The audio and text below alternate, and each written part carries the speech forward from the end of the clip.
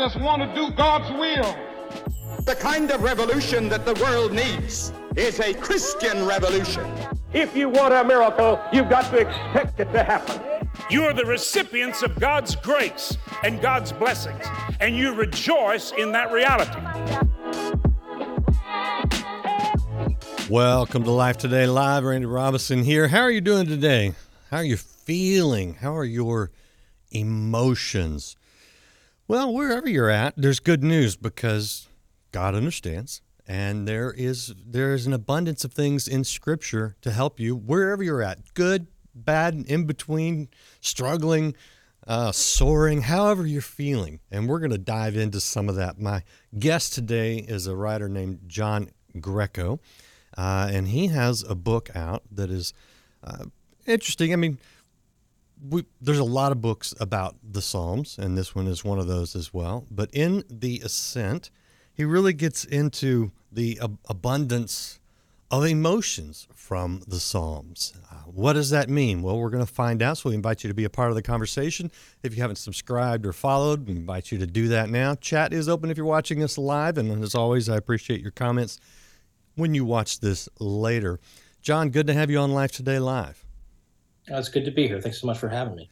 Now, take us into what you're going through in the Ascent, which is a devotional, which is available now wherever you get books. If you're looking for a great way to start your new year and get into the Scripture, I would recommend this one. But tell us what you're really exploring in this one. Well, this is kind of one of those things that, as a writer, a lot of times it's, you start and you go like, I want to write about this subject or this piece of the Bible or whatever it is. And this was something I really kind of stumbled into, and it wasn't something I set out to do as a book.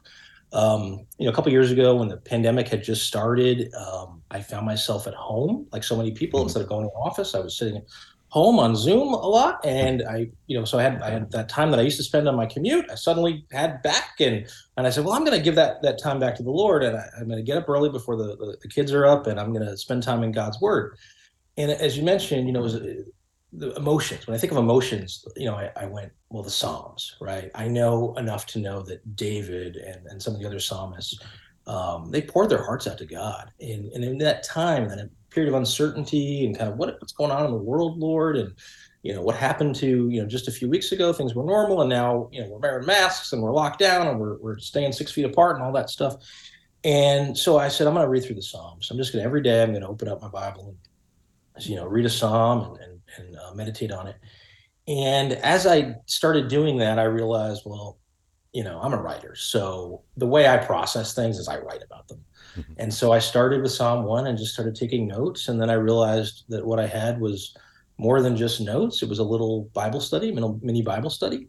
And I just kept going that way. And then after, I think I was in somewhere in the 70s, Psalm 70, somewhere in there. And I started posting these online and just said, if you want to read along with me, I want to invite you to do that. Mm-hmm.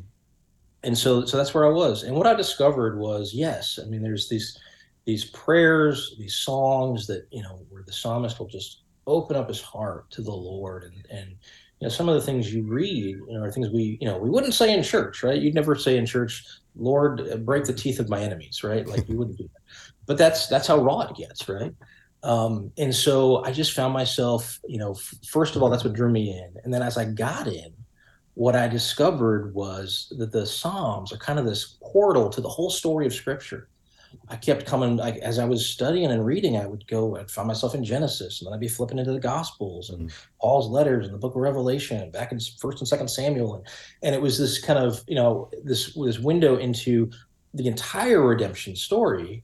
And what I kept away with was, man, the fingerprints of the Holy Spirit are all over this book, because it is tying together these strands that you might not think would go together. No human author would know, especially, when David's writing Psalm 22 and he's describing in almost perfect detail a crucifixion. Crucifixion as a form of torture hadn't been invented yet, but yet he's writing this and you're going like, how did he get this? Where did this come from? How does this perfectly fit what happened to Christ? And he's writing it 1,000 years before Christ walked the earth. And so, I was fascinated with it, and what, the end result was this book. And it isn't, it's a devotional, but it's not your typical devotional, right? The hope is it's going to bring readers on that journey to kind of get a fuller picture of the story that God is telling through all of Scripture. So it was just fascinating, and that's, in the end, it was the title we settled on was the Ascent, because it's an adventure through the book of Psalms. When we think of ascending, you think of the peaks and the valleys, the highs and the lows, and I think it's a pretty good description of what you get in the Psalms, and especially what David was going through, and maybe some of the other writers. Did you notice this wide range of emotions? Yeah, I mean, you'll go from, there'll be Psalms where, David in particular, but others, 90% of it is crying out to God. God, where are you? God, have you abandoned me? And my enemies are surrounding me. And it's like complaint. And then you get to like the last couple verses and it's like, and I will trust in you, Lord. You are my only hope. Right. And it's sort of like this. And that's what I think, part of, as we read the Psalms as, New Testament believers, part of what I think are supposed to come away with is, there's nothing that is going to scare God away. We can be honest with him. We don't have to hold things back. We don't have to, sugarcoat it, right? We don't have to make it, Sunday best pleasant, right? We can be real and raw and tell God what's really on our hearts and pour ourselves out to him. But we do this from a place of faith, right? We do this not going, well, God, are you really there? It might feel like he's not there, but we know because of what Christ has done on our behalf, because of the Holy Spirit that resides in us, that he will not abandon us. He hasn't abandoned us.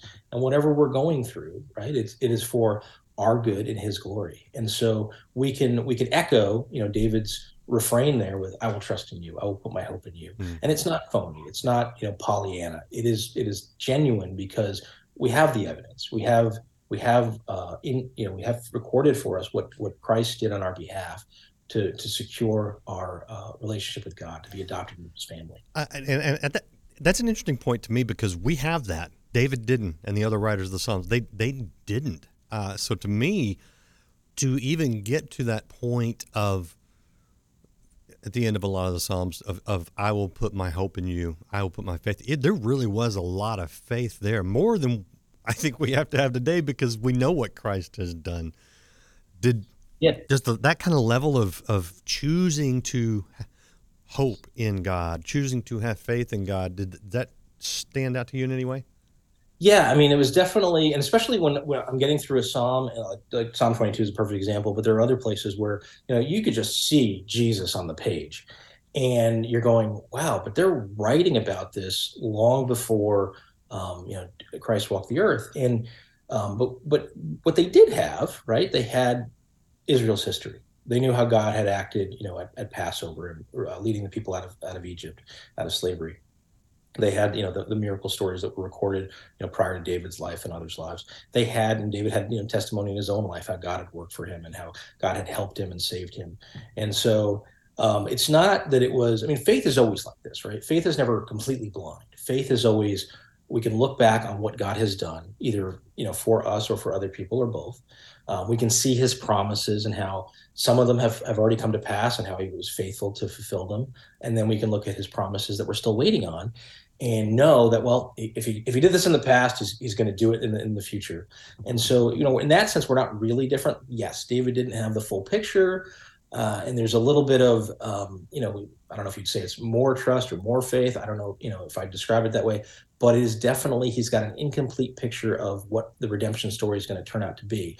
What he does know is God's heart, and he knows that God is good, and that's what he's trusting in. So, I think, when we think about you take a look around the world today, right? We live in some crazy times. There's a lot of stuff going on. And I often find myself wondering and going, God, where is this going? What are you doing in this? How are we coming out of this? Is it ever going to look normal again? Or what's the new normal going to be like? And then I just have to remember that, at the end of the day, even though he hasn't given me, a game plan of where any of this is going immediately, I know his heart. I know he's good. I know he promises to hold his children. I know he's there with the brokenhearted. And I know that at the end, he wins, right? And so I can trust in that even without all the pieces. And so in that sense, it's like I'm reading what David's saying and saying, I'm there with you, man. I get it, bro. Like this is how we have to live. We have to live in the trust, not necessarily of specific outcomes, but of God's good heart. You've been writing Christian books for a long time. Did you grow up in the church? Yes. Yeah.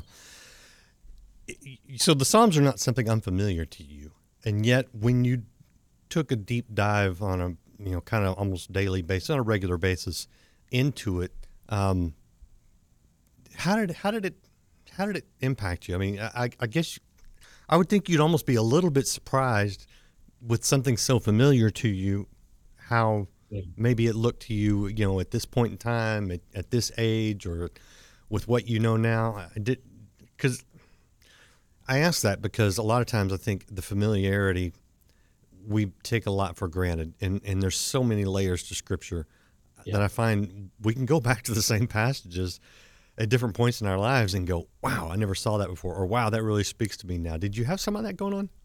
Definitely. And it was kind of a combination of a couple of things. I'm an old school Bible nerd. Like, I love Scripture, and I've, in various roles been teaching Scripture or creating Bible studies, working on study Bibles and books and things. And so, like you said, it's not unfamiliar territory.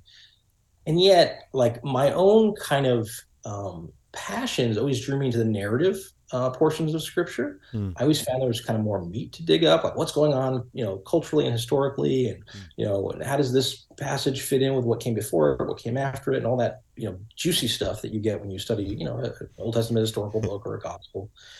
And the Psalms are hard to do that with because in many cases we don't know the context. Sometimes we get a little indication, but a lot of times, and sometimes we don't even know who wrote them, right? Some of them are anonymous. And so it's sort of like, okay, well, I've got these few verses that are really a prayer or a song, and and I don't know what prompted them, and so I naturally assumed it'd be hard to dig in. But what I found, I'll give you an example of this. What I found was that that's actually not always the case, and usually not the case. Oftentimes there are indications through the language that's used or through the little inscriptions that come before the psalm, and to give us kind of a framework for how to study them and go deeper. And so, like, the perfect example of this is Psalm 34. And Psalm 34, like, for me, when I think about Psalm 34, what comes to me is the most famous verse from this psalm, which is verse 18. It says, "The Lord is close to the brokenhearted and saves those who are crushed in spirit." And that's when you always hear, maybe preached on, or it might be part of a devotional or those kind of things. But it's usually divorced from its context, right? But when I started digging into Psalm 34, the first thing you come to is this inscription. And it says, "Of David, when he pretended to be insane before Abimelech, who drove him away, and he left." And if you go back to, if you try to figure out, well, when is that, you'll find yourself in 1 Samuel 21. And the situation is this: David is not yet king. He's on the run from King Saul, who wants to kill him. He's tried to kill him a number of times, and he's still trying. And David figures out, well, Saul's got men all over Israel. There's nowhere that I can really hide. There's nowhere that's safe.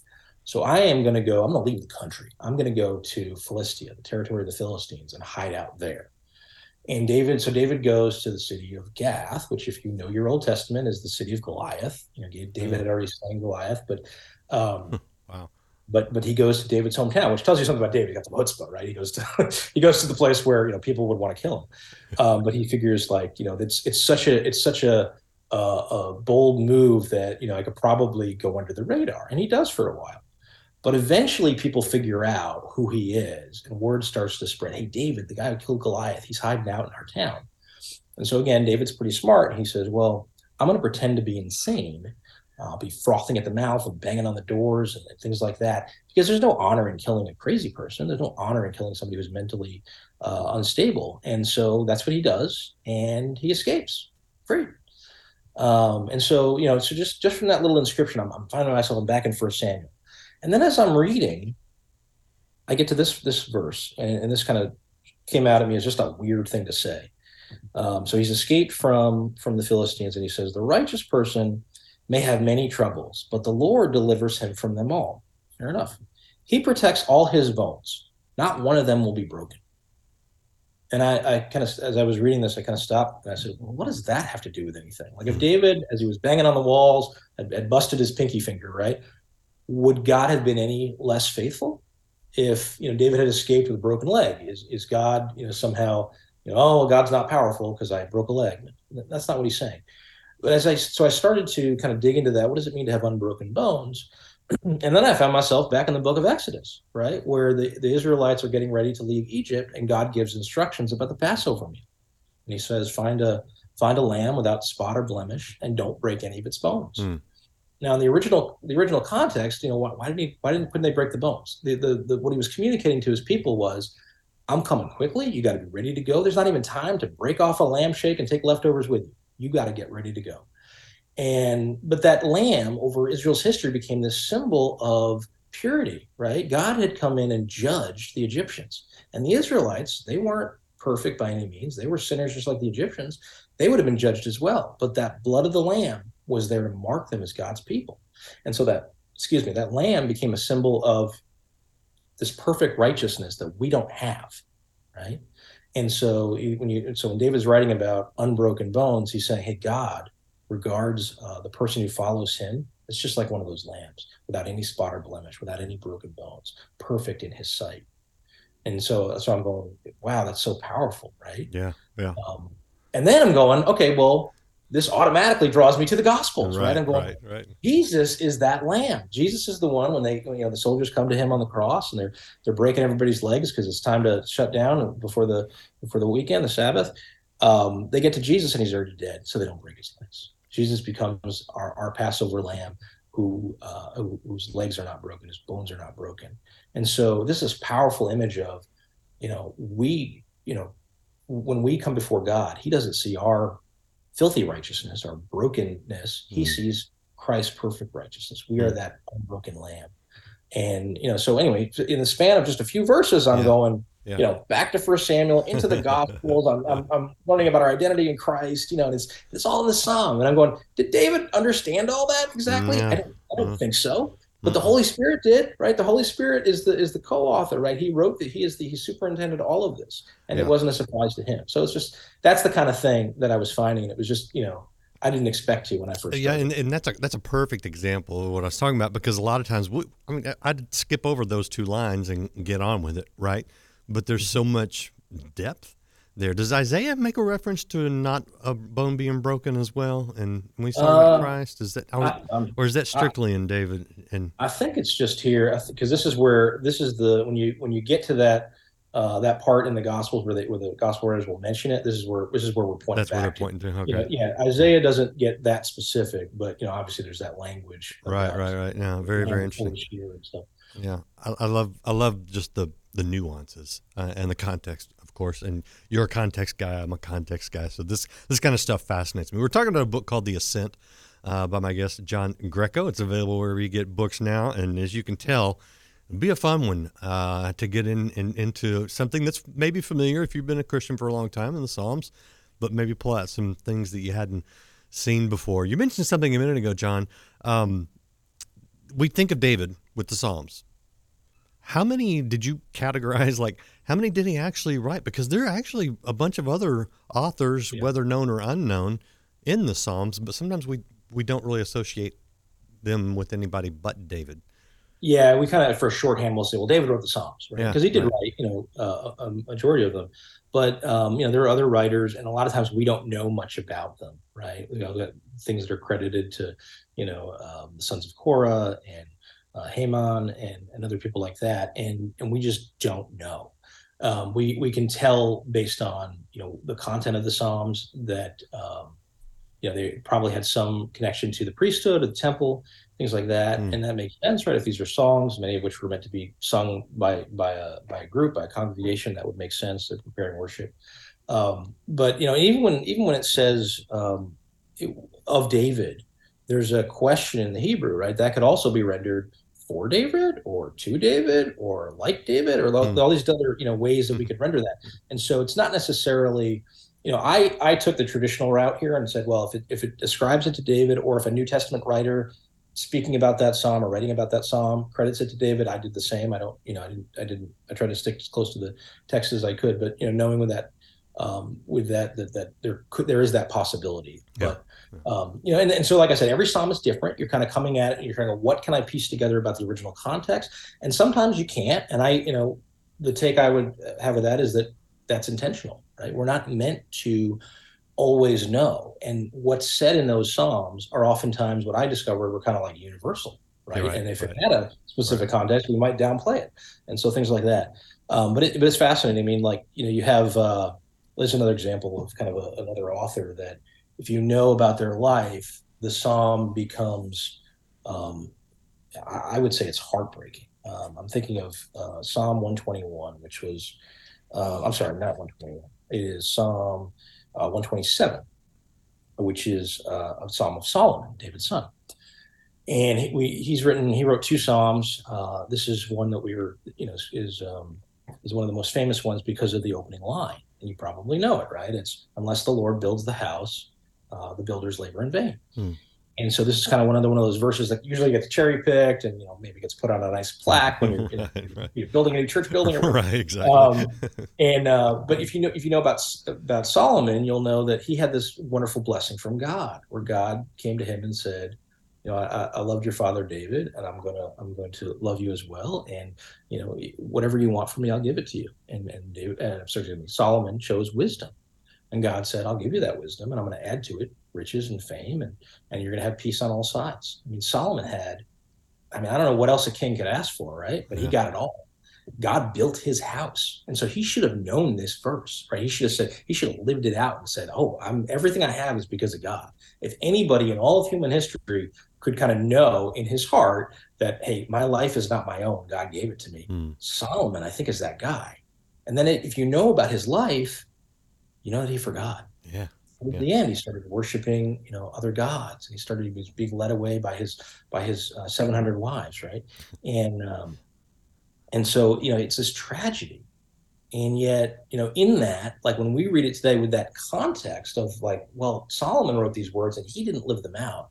It becomes a warning to us all, right? It becomes this, oh no, I need to remember that everything in my life, all the blessings I have, everything that God has given me, they're from Him. It's not something I've done, and live humbly because of it. But there's also connected to that this wonderful promise. If you keep reading, which a lot of people don't, because that's the verse we remember. Verse 2 says, "In vain you rise early and stay up late, toiling for food to eat, for He grants sleep to those He loves." So I try to remember this now. When I go to sleep at night, that sleep is a gift, right? If I can rest in the fact that God is building my life, God is preparing for what's ahead the next day, and I don't have to worry. I can leave those worries to Him. I can obviously I do my best to be faithful and follow the Spirit's leading and all of that. But ultimately, God is the one who's building my life. I can sleep at night. I don't have to be stressed out like as if it's all up to me.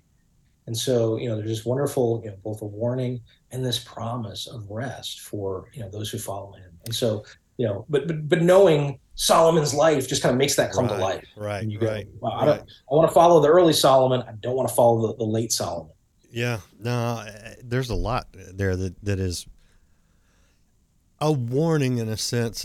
And basically, I mean, it goes back to the idea of, here, I'm going to show you life and death and choose life. You get the choice, but I'm going to just spell it out for you. And we see a lot of that. You've mentioned a couple times how we can cherry pick verses, which I get. I'm not like one of those guys that says you can't ever put a verse on a plaque and hang it in your home. We've got them in ours, and that's a wonderful reminder of Scripture.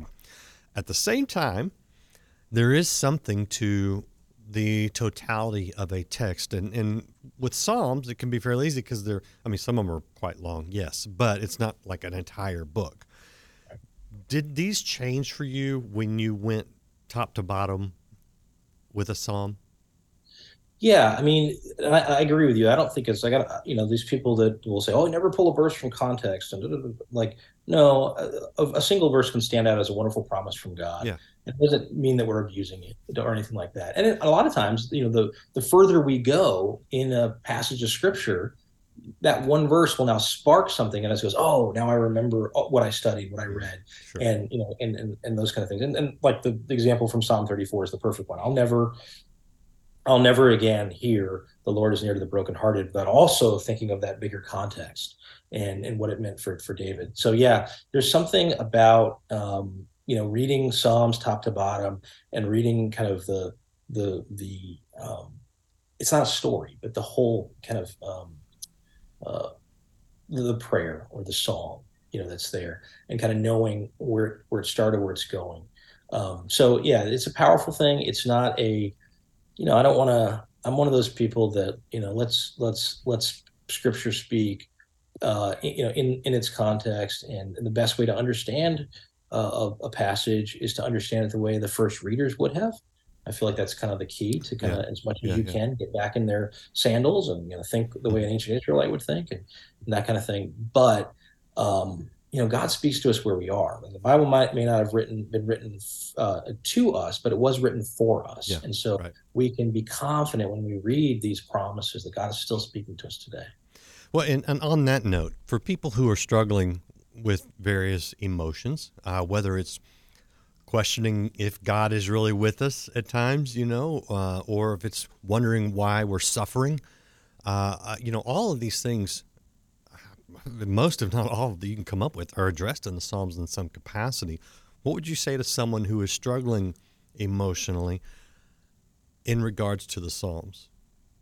So, like you said, there's all of this kind of language throughout the Psalms, and so really, it's hard to say, well, this is the one I would go to. This is because what you're really getting at is, how can I trust God? How can I know that even on my darkest days? I was reading a book the other day, and the author described a period of depression in his life, and he was praying for God to bring some light into the darkness, and it seemed like God wasn't. He was making it darker. Mm-hmm. And so he was so frustrated. And then a few days later, he was planting a tree with his daughter. And as he was pushing the seed deeper into the dirt, deeper into the darkness, he realized, I don't hate the seed. I'm preparing the seed for something beautiful that's to come, for its purpose. And so a lot of times in our lives, when we have, these dark periods where things are not going the way we hope they will, that's, oftentimes God is preparing us. So what I would say, though, is like, my go-to is probably, the most famous Psalm there is, Psalm 23. I read that now, and what jumps out at me are all these personal pronouns. The Lord is my shepherd. I lack nothing. He makes me lie down. If you know anything about shepherds, right? They don't take care of one sheep. They have a whole flock. And yet God treats each of his children as if they were the only sheep. It's a personal relationship. He's walking with us. He is leading us. He is bringing us good things. He is protecting us from harm, as if we were the only sheep. And so now when I read that, it just jumps out at me as this is this wonderful promise. He hasn't left me alone, no matter what's going on in my life. Yeah, and that's good. That's good for all of us to hear, and a great reminder. And it's all right there in the Psalms. This is the book, The Ascent. If you want to follow up with John, you can go to his website. It's johngrecowrites.com, johngrecowrites.com. And he's a writer, so he's got a fair amount of material there for you. So you feel free to peruse that. It'll just encourage you. John, I want to give you the last word. Appreciate your time, appreciate your insight and encouragement. Anything you want to leave our viewers with today? Yeah. Well, first of all, thank you for having me. And I just say, the Bible's intimidating. It can be, I get it. But you know what? We are never done. And we've been given this awesome privilege of diving in every day. And so if you haven't been in the Bible for a while, I encourage you to jump in. And if you miss a day, don't beat yourself up. Just jump right back in. Yep. It's always there for us. And it will encourage you. Whether you're in a peak or in a valley, experiencing a high or a low. And remember the promise of Christmas. We just came through Christmas. Emmanuel, God is with us. It means He's with you. Appreciate you being here. Hit share, hit like, subscribe, follow. And we'll see you again next time here on Life Today Live. The only way to God is Jesus Christ.